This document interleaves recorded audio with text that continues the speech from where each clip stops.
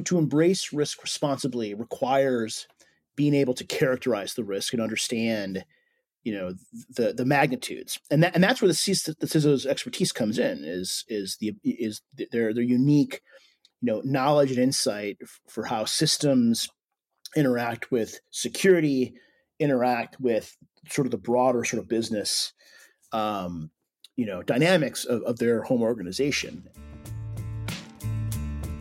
Welcome to the Cyber Ranch podcast, recorded under the big blue skies of Texas, where one CISO explores the cybersecurity landscape with the help of friends and experts. Here's your host, Alan Alford, President and CISO at Alan Alford Consulting.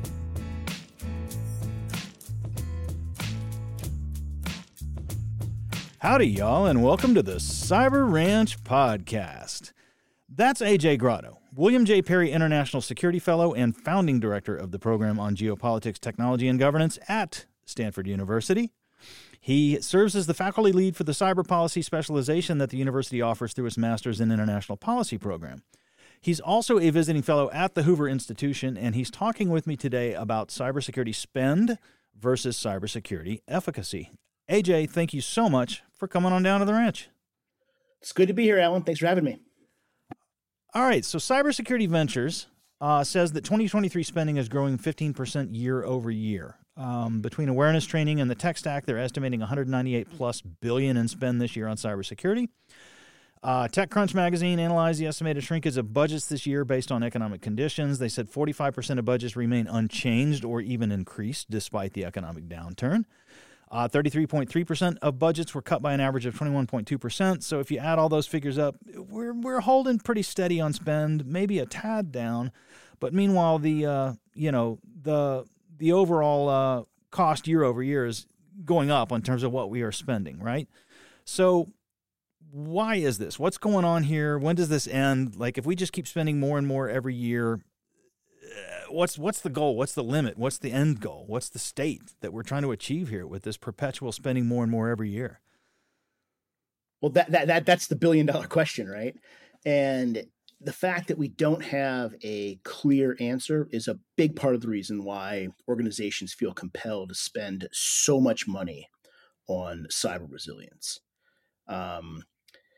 And with not necessarily, the kind of increase in resilience we would expect to see from that kind of money going in. Yeah, I get that. So, all right, if our goal is to spend to address need, then let's talk about kind of what some of the need looks like, right? Info Security Magazine says that ransomware attacks surged by 74% in 2023.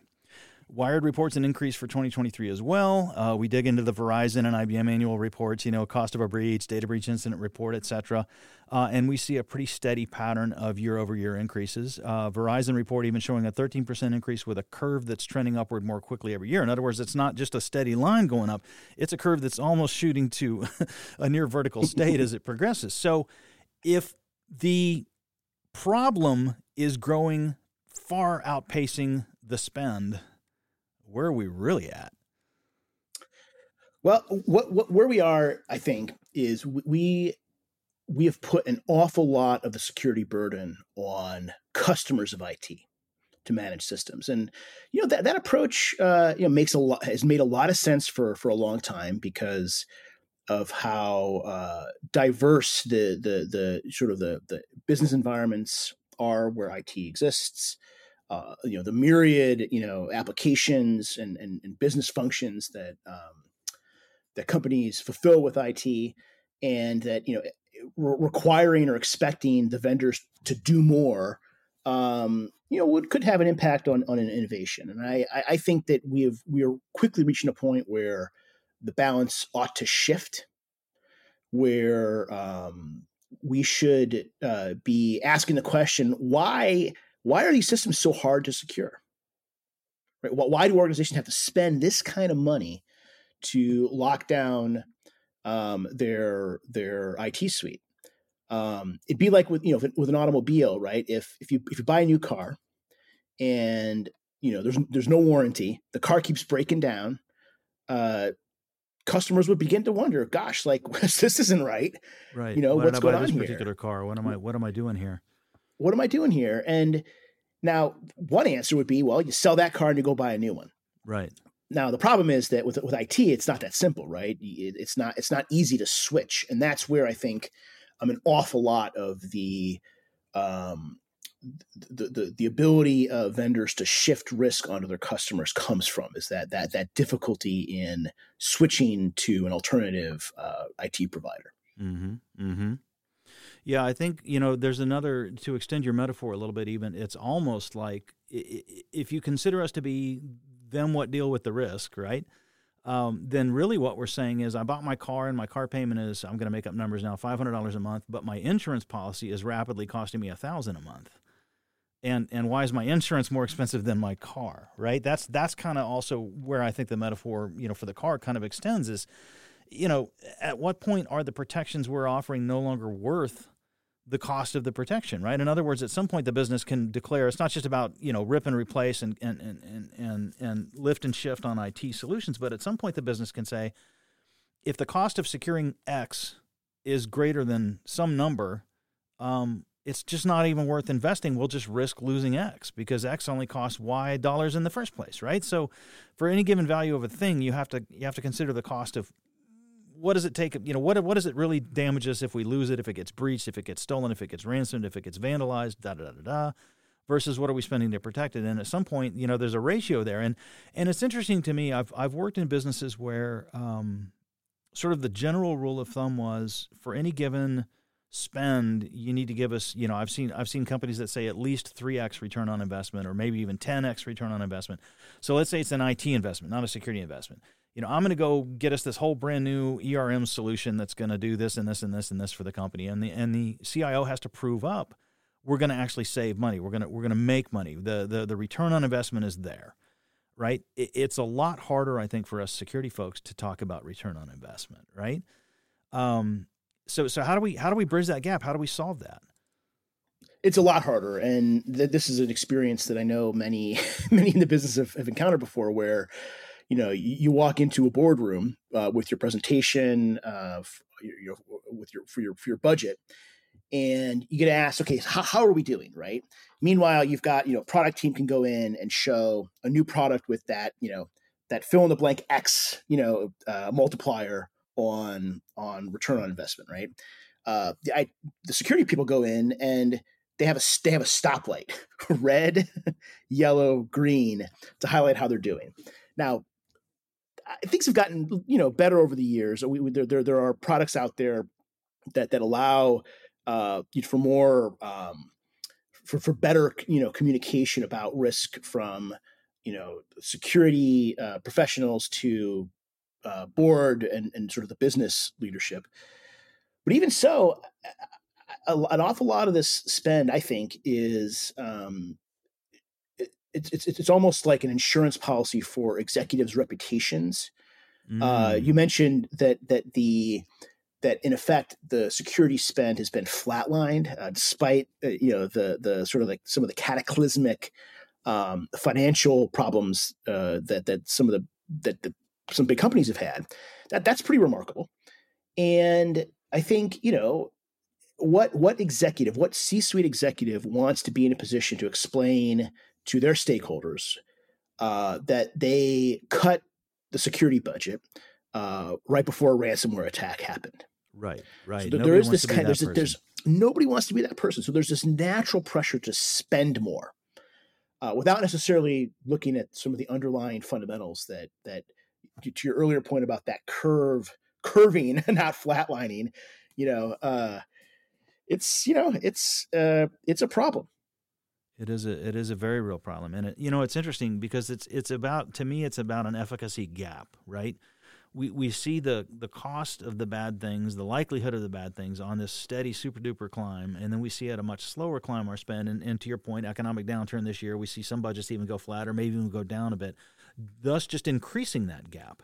And if that gap is what we're chasing, how do we articulate the gap upstairs, right? Because, the way I manage my budgets is I talk about risk, and I talk about specific risk, and I talk about here's what the business values, and here's the risk to this thing the business values, and here's the specific technology solutions we can deploy or cost and spend, and it might be people, process, technology, whatever it is, to address that risk. And so it's kind of on a per risk basis. And that way, for me, historically, if budgets get slashed here and there, it's less of an impact to me because it's really just a dialogue of, oh, okay, so we're willing to accept these 3 risks on the bottom of the list then.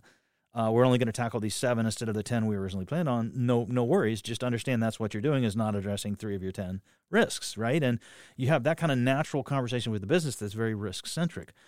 But we're chasing after something that we're never going to catch. And to your point, you don't want to be the guy that said, hey, I'm going to be the radical CISO to cut budgets and then ransomware hits the very next week. You don't want to be that guy. But at the same time, you can't walk upstairs and say, oh, yeah, well, it's an infinite curve on the bad guy side, so it needs to be an infinite curve on our side. We need to just keep spending forever. Like, that's not going to fly either.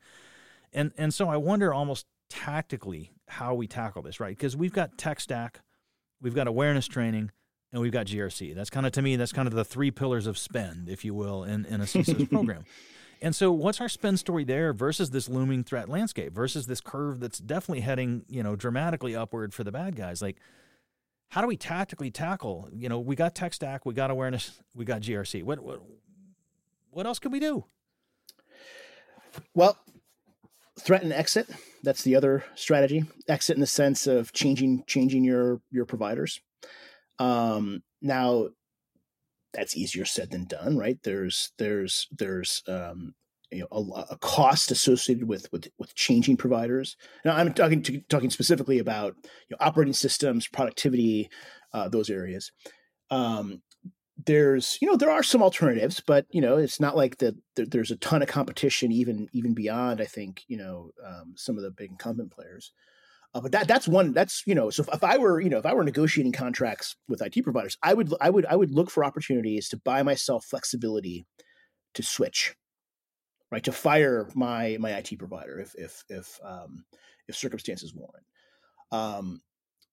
That's one. And if it turns out that as I'm negotiating my contracts and it's hard to do that, look, I think that's the kind of experience where I hope and would encourage your listeners to talk amongst each other, share these experiences, because that is a hint of a much bigger problem in the marketplace, one that begins to sort of raise some antitrust or at least competitive questions, and so that's a strategy. I think the other strategy, and I like the way you talked about your conversation, how you approach some of the budget challenges. Being really clear about where we accept risk is, I think, vitally important, but it's not a conversation that executives like to have because they're always worried about rolling snake eyes, right? That, gosh, if we make a conscious decision to not buy down this risk, and that happens to be the one that gets popped, bites us in the butt, right? Yeah. Right. But I think the answer there is, having a process that documents these decisions, that explains why they were made, that really makes clear that there was business judgment involved, sound business judgment, and infinite spend is not an option. So we are essentially in the business of, we often say we're in the business of risk mitigation. I would argue we're actually in the business of risk acceptance, right? Being thoughtful and strategic and honest about where we're accepting risk. And that's a paradigm, a bit of a paradigm shift in how we communicate with boards and with senior business leaders. But I think that is a place where I think we can begin to get a lot more clarity about where to spend money and where not to spend money. Yeah. Because it's risk management is the phrase I use, because that's inclusive of mitigation, acceptance, transference, partial mitigation, full mitigation. All the possible dispositions are all kind of under that management umbrella. And I think we forget as CISOs sometimes that there may be times when the CISO is the most risk tolerant in the room, and that's not an unhealthy place to be necessarily, right?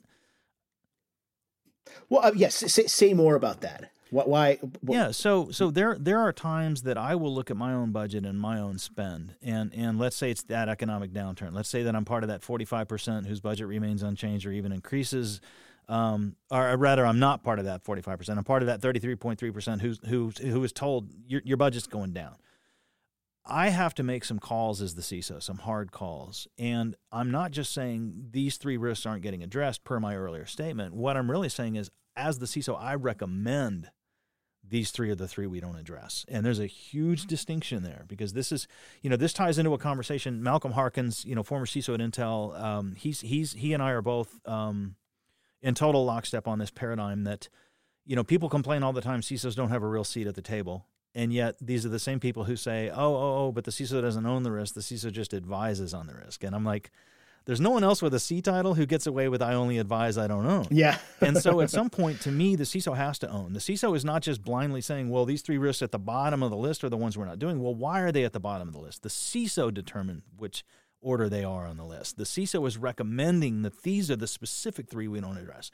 And again, snake eyes may happen, right? That's a great, it's a great analogy, by the way. I love that. Just, we choose to accept this risk and then we roll snake eyes. Oh, dear. But at the end of the day, it's the CISO's reputation, it's the CISO's word, and the CISO's brand attached to that decision as to which ones we're not going to tackle. There's an advice-giving component that is there for sure. But if you give advice in your realm of expertise, you are ultimately owning it. And the analogy I use is a lawyer. General counsel at the company is going to say to somebody, oh, well, I wouldn't put that clause in the contract. That could backfire on us. Or, oh, go ahead and accept this other clause. It's fine. Nothing can bite us on the butt. And then after that clause is accepted, somehow it does bite us on the butt. You go back to that lawyer and say, you made a bad call. I'm holding you accountable. You're a bad lawyer, right? And you're going to get written up in this year's performance review for having lost us money, or you're going to get fired, or whatever it might be.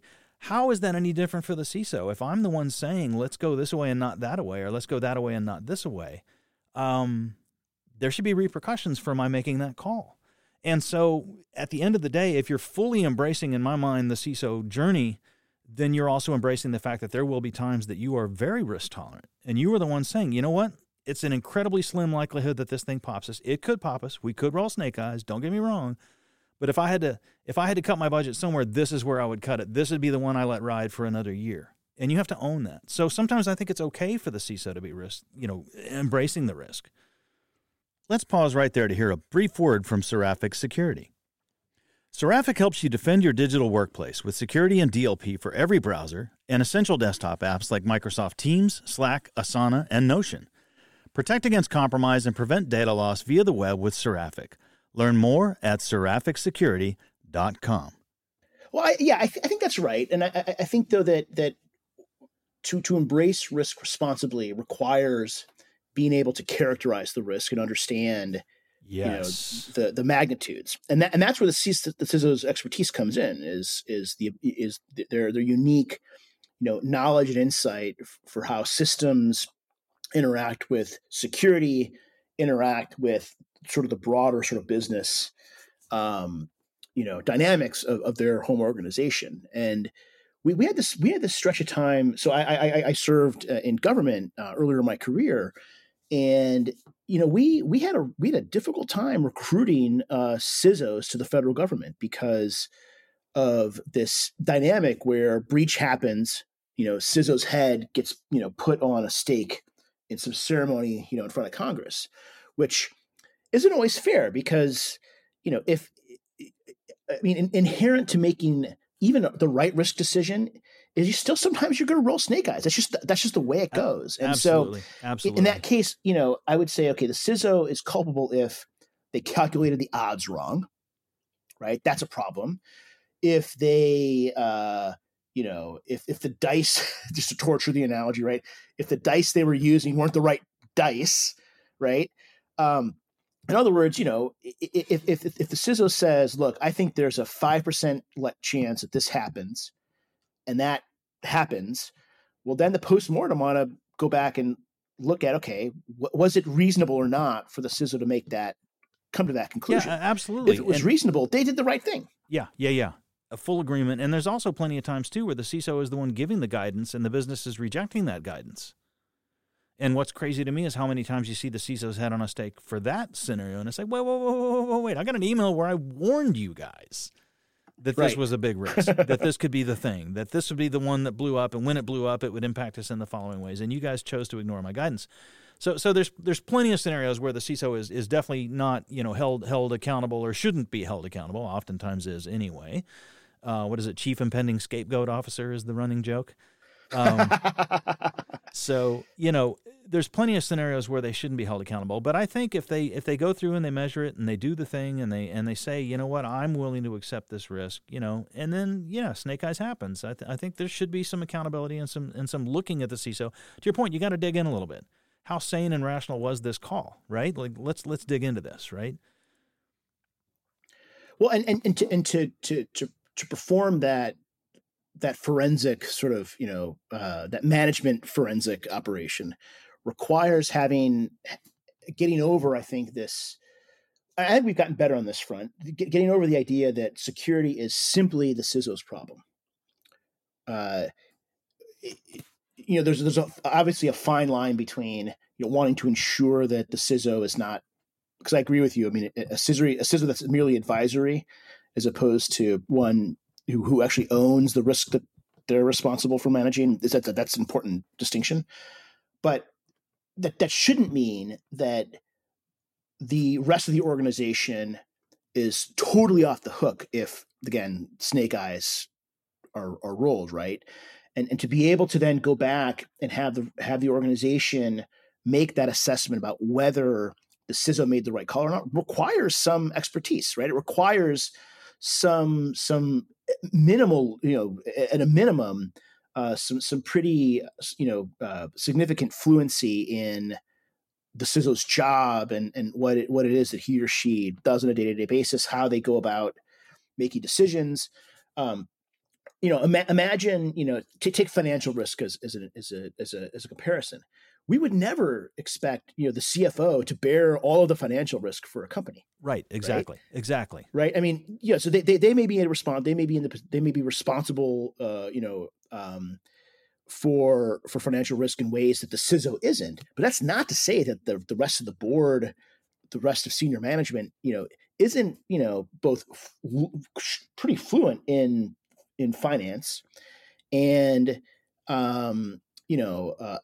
an unrelated, from the CFO's job, right? In the sense that they too have a set of responsibilities. And so it comes back to, in many ways, mainstreaming the CISO's function as not this kind of niche, highly specialized, quirky, even, job function within an organization, but one that is truly, we put the C in there for a reason, right? I'm back at the general counsel metaphor, and I think this is going to complement what you're saying really well, and I think it'll sort of seal that sentiment. Everybody in the company should be concerned about legal implications of things.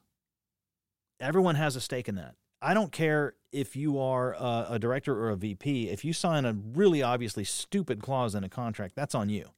It's not general counsel's fault every time somebody signs something stupid on a contract. General counsel is there to be consulted. General counsel should be held accountable when they consult, when they offer that opinion. But it's everybody's responsibility to not, don't sign a contract that says liability, the entire company's net worth times 10 goes to you if any mistakes are made ever. Like, I don't care who you are, you don't sign that, right? So I think it's that same metaphor, right? It's the CISO, when they step in, when they advise, when they give the guidance, should definitely be held accountable to what they say. But by the same token, everybody should have a vested interest. Everybody should have a role. There should be sort of a company-wide awareness that, hey, we don't sign stupid things in contracts, right? Or in this case, we don't do stupid things with cybersecurity, right?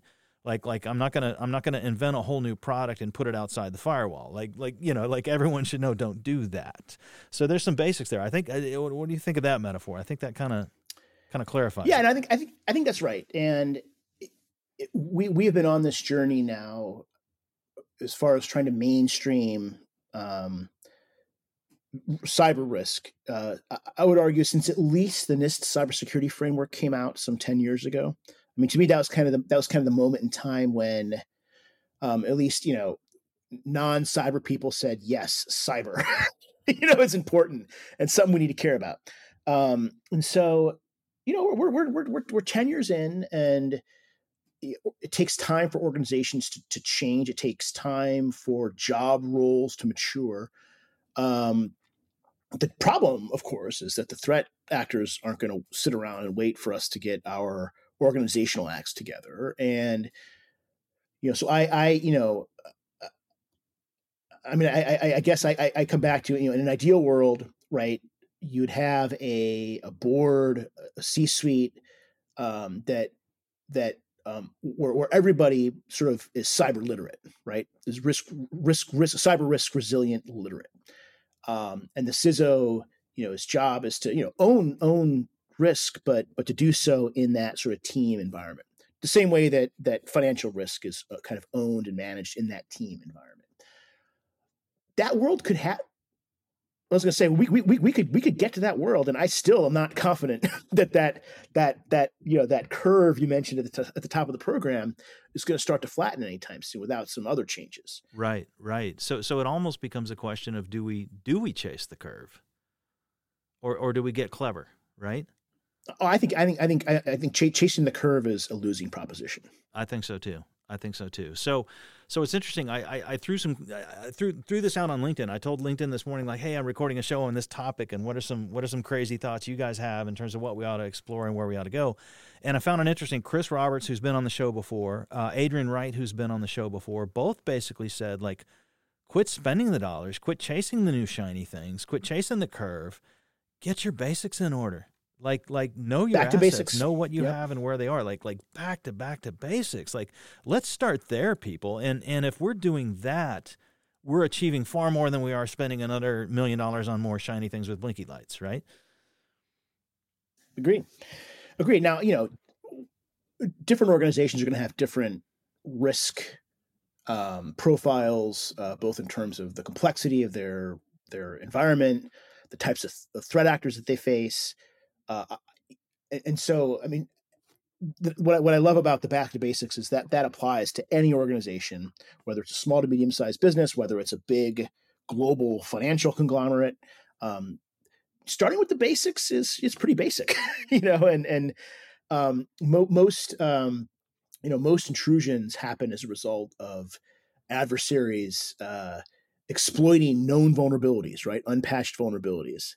Your listeners know this, but a lot of lay people have this vision of, cyber attackers exploiting 0-day vulnerabilities, when the reality is actually much more mundane, and it's the bad guys exploiting vulnerabilities that either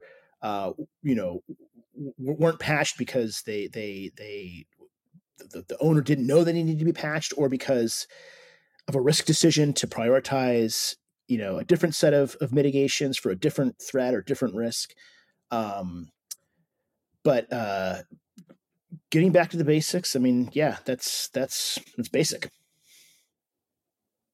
I like that. So Scott Foote, also on LinkedIn, and I've been following his stuff for years now on LinkedIn.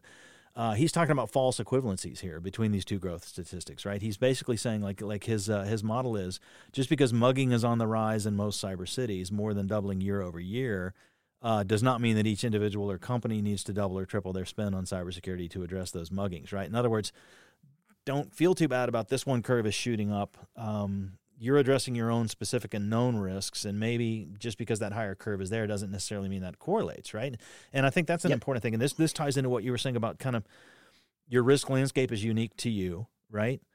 Just because there's more ransomwares out there in general doesn't mean you're the one at most risk for ransomware. You may have already laid those foundations. You may have already done those basics we talked about. You may already have a much more protected posture versus that ransomware attack already. Right. So I think that's an important distinction to make too. So I think Scott had a good point there. Yeah, agreed. All right. So Paul Robinson, he says it's always a relative discussion. It costs more to protect more. Is there an actual formula you can use to quantify how much you should spend based on the risk associated? Right. And that's really, to me, the $1 million question. And I think we talk about things like FAIR, and we talk about things like Bayesian curves and Monte Carlo sims, and we can talk about quantifying that risk. But then we still have to have, back to my earlier point, what is that general formula? Let's imagine that I can tell you exactly this risk is a 90% likelihood to occur, and when it occurs, it's going to cost you exactly $17.32. Okay, great. So I've gotten that level of quantification down. Beautiful, brilliant, great for me. What's the formula to address that? Is it 1/3 of 1732 and no more? Is it 1/10 of 1732 and no more? Like what's our formula, right? Like that's, I think, the part that's missing. And I wonder, you look at financial risk, and those guys do have models, and those guys do have formulas, and they do have pretty standard approaches and methodologies. But of course, financial risk has been around how long? And I wonder if there's not something we shouldn't be creating in cyber, like FAIR and Monte Carlo and Bayesian. Great, you're on the front half of the equation, but it's that back half of the equation, the remediation quantification and the formula to explain that quantification versus the risk, measurement and quantification. Like, is that what we're missing? Does that solve all this if we can invent that? There's been a huge amount of research, both within academia, but especially within industry, on trying to quantify risk. For really for 15 years, 20 years. And my judgment is no one has cracked the code yet. Yeah, I agree. And right. And so there are some really good tools out there that I think are valuable, like security ratings is one example. Security Scorecard, BitSight produce good products that are data driven, that, as long as you know how to interpret them. I was going to say, my one challenge with those guys is, are they grabbing the right data? Full agreement they're data driven, but is whether or not I have this one web server patched indicative of how my internal security landscape looks, right? Yeah, that's yep. Yeah, it's a fair question. Yeah, it's a fair question, and I'll leave it to them to answer. Right. But it is data driven. But to your point, it's data driven. It is, and I think they're able to produce some unique insights about trends that that affect companies at an individual level, but also sectors. So I mean, I don't want to dwell too much on one particular methodology. I do think that one challenge that I think we face is sort of the whataboutism kind of. I love the mugger example, because you can imagine psychologically. So for people who belong to like Nextdoor and tune into their neighborhood conversations, the odds are if you just went off of the data from your Nextdoor newsfeed, you would probably think that you live in a crime-riddled neighborhood, even if you're, in Mayberry, right? Just because that's what people talk about, right? People sort of take for granted things that work fine, safe streets. It's only when bad things happen that they get blipped. Yeah. How many average reviews are there on Yelp, right? Like, so everybody goes to the extremes. So what you see is, people saying, well, gosh, like I'm no longer going to let my child go out of the house after 6 o'clock, just to make an example of. It's like, well, okay, you're if you were to actually make a risk-informed decision, they're far more likely to, get, hit by a car, right, walking to school than they are, right, something bad happening after 6 o'clock.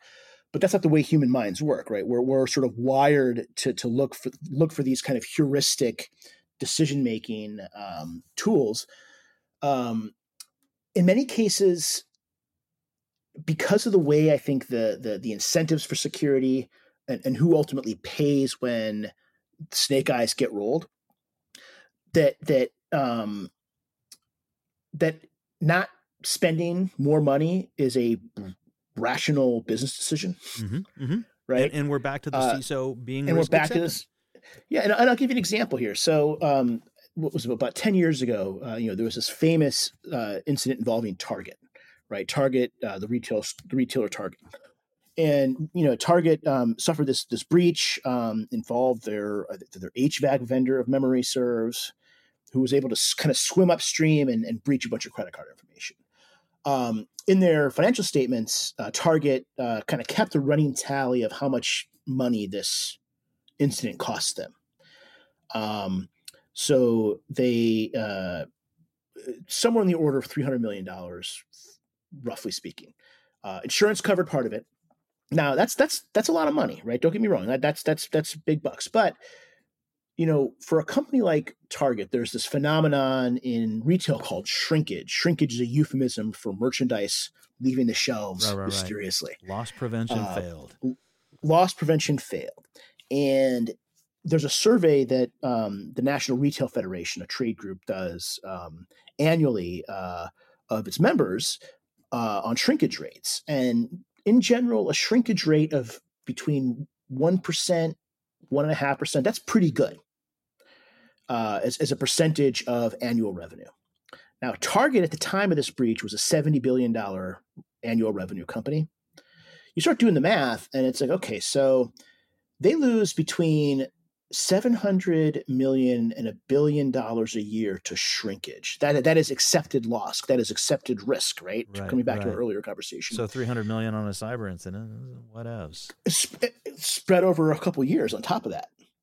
So one could argue, did they make the right risk decision? You could make an argument that they did, right, by not mitigate. And so, and that's an uncomfortable conversation to have, because we're talking about, obviously, an incident that was a huge hassle for lots of credit card owners like me, who I was, had to change my credit card. That was a hassle. But look, Target didn't bear that cost. I did. The credit card companies did. The credit card companies, I think, they were able to extract some money out of Target, but it wasn't. If memory serves, I think the settlement was like $30 or $50 million. There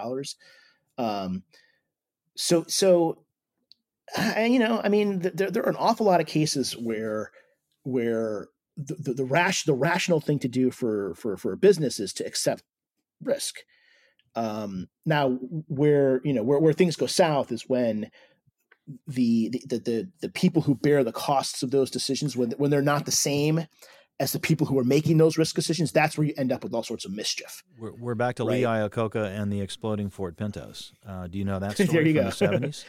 They ran the analysis, and they realized these cars are exploding and some people are going to die, and they ran the analysis and said, if X% of people die and sue us for an average amount of Y, it's going to cost us a total of Z, versus fixing this is going to cost us 3Z. We're not going to do it. Yep. And they let the risk rational decision. From a strictly financial risk decision, it was a sound decision. There's the ethical implications of they're letting people die. So it's definitely nested and much larger than just that financial argument. Yeah. Well, yeah, and other cases. I mean, I think about denial of service attacks as an example of analogous to pollution, where for one of the attack methodologies that some of these bot hunters use, they'll go after kind of consumer IP based goods like baby monitors, things like that. And what they do is they're very smart. They'll compromise a baby monitor, for example, as part of their the baby monitor may have a hard coded password or some other awful sort of security attribute that the vendor didn't care or think to fix. And so what the hacker will do is compromise that device and use it to carry out attacks on third parties, right? Thousands of baby monitors. And what they won't do is interfere with the user's enjoyment of their baby monitor, right? So if I have one of these baby monitors, I'm not losing the ability to monitor my child, right? I bear no cost from that poor security. The vendor certainly bears no cost. So the result is no one. I make a risk decision as an owner to not change my password. The vendor makes a risk decision to have admin as the default password for every device, right? Neither of us bear the cost in terms of the security attributes. It's the victim of the botnet. Yeah, it's pollution, right? It's analogous to the way that we could think about air pollution. I get you. Right? Yeah. It's not. I'm just throwing Coke bottles in the river. That's all I'm doing. And so I think these problems are rampant in software in particular. Yeah, full agreement. And there's another really interesting and kind of unfortunate manifestation of some of these economic problems. There's this really famous article that a guy named George Akerlof, an economist named George Akerlof, wrote in the early 1970s about a market for lemons. And what he basically showed is that if you had a marketplace for used cars, he was using cars as kind of a model. So he asks the reader, imagine a used car marketplace where you have two cars, lemons and cherries. They're identical in every respect, except lemons have some hidden internal defect that only the owner of that car knows about. So the buyer sees two identical cars. Now, over time, what he modeled was that over time, cherries disappear from the marketplace and you end up with a market full of lemons, because you kind of work through the logic. Okay, if I'm a buyer of used cars, word gets out that actually there are some lemons, right, among in the marketplace. I'm going to stop paying full price for cherries because I'm not going to be 100% confident that I'm going to get a cherry. So I'm going to expect a discount on the price. Now, owners of cherries say, wait a minute, like I know I've got a cherry. I'm not accepting a discount. I'm pulling my car out of the market. I'm just right. And so over time, it's good. I know I can keep it. Yeah. So you end up with this market full of lemons. And I would argue that we have a software market of lemons, where an awful lot of software suffers from the same problem. The inability or the difficulty that consumers, whether ordinary consumers like us or business, enterprise consumers, have a hard time discerning whether or not one product is more secure than the other. And whenever that becomes the case, there is a strong pressure for markets for lemons to take over the marketplace. And I think that's the world we live in. I get it. Well, listen, AJ Grotto, thank you so much for this fascinating conversation. We kind of veered all over the map, but this was really, really good stuff. Appreciate your time. Thank you so much for coming on down to the ranch. Anytime. And thank you, listeners. Y'all be good now.